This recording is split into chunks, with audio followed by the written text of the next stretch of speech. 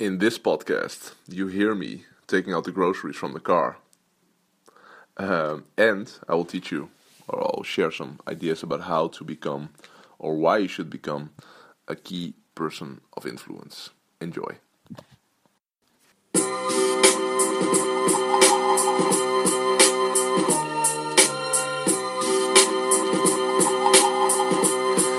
Live from Amsterdam, this is the Eelco the Boer podcast.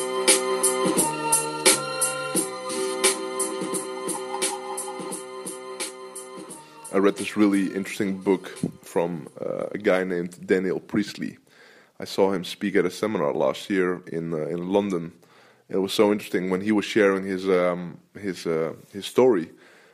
I could relate like big time to his story. It was really interesting. And this story is not about the concept I'm talking about today, but I ordered his books, and one of his books I'm going to talk about shortly in this episode. But he was sharing a story about what happens when you grow your company, and what happens when you hire your 13th employee. And I went through that stage a couple of times with my businesses, and it was so funny what he explained. He was like, "Yeah, man.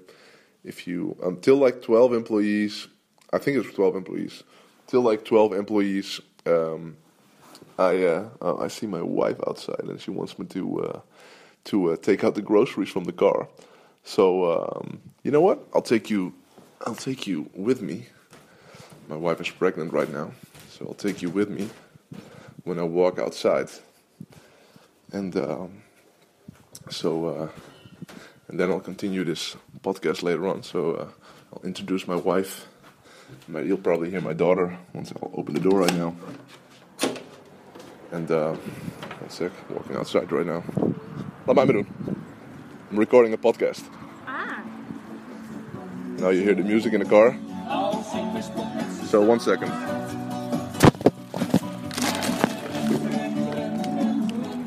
Now I'm taking the groceries inside. Bananas, cucumbers, pears, grapes, everything. So, yeah. Maak hem even af hoor. Danielle, ik maak hem even af. So, let's continue. So, he was talking about, now I'll walk upstairs. He was talking about what happens when you grow from 12 to 13 employees and what happens. And he was talking about people are going to steal from you, they're going to gossip, they're going to manipulate.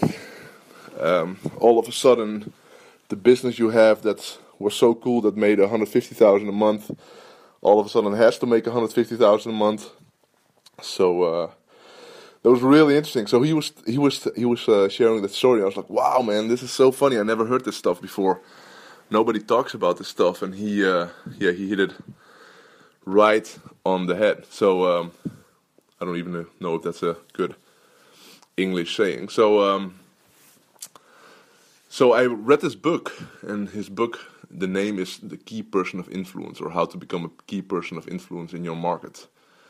And I've been selling information and coaching for 10 years here in the Dutch market. So most of the theories in the book, if I wouldn't be open for new information and new insights, would be old news.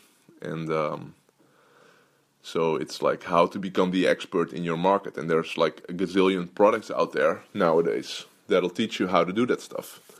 But he had some interesting theories.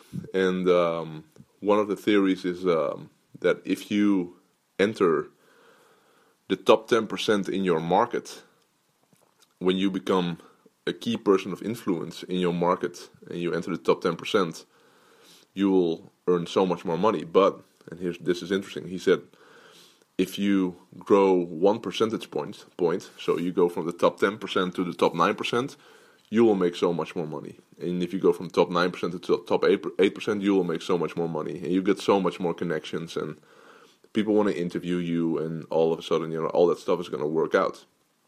And then if you move to top 5%, top 4%, and that was an interesting thinking, just that whole mindset as in, oh, I am top 12% right now, I should go to top 10 or top 8 or top 6 or whatever.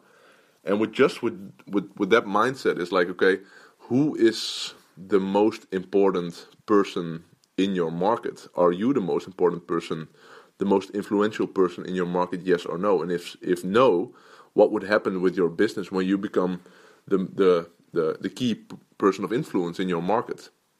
And I was like, wow, man, that's such a cool way of thinking about it, and it's such a different,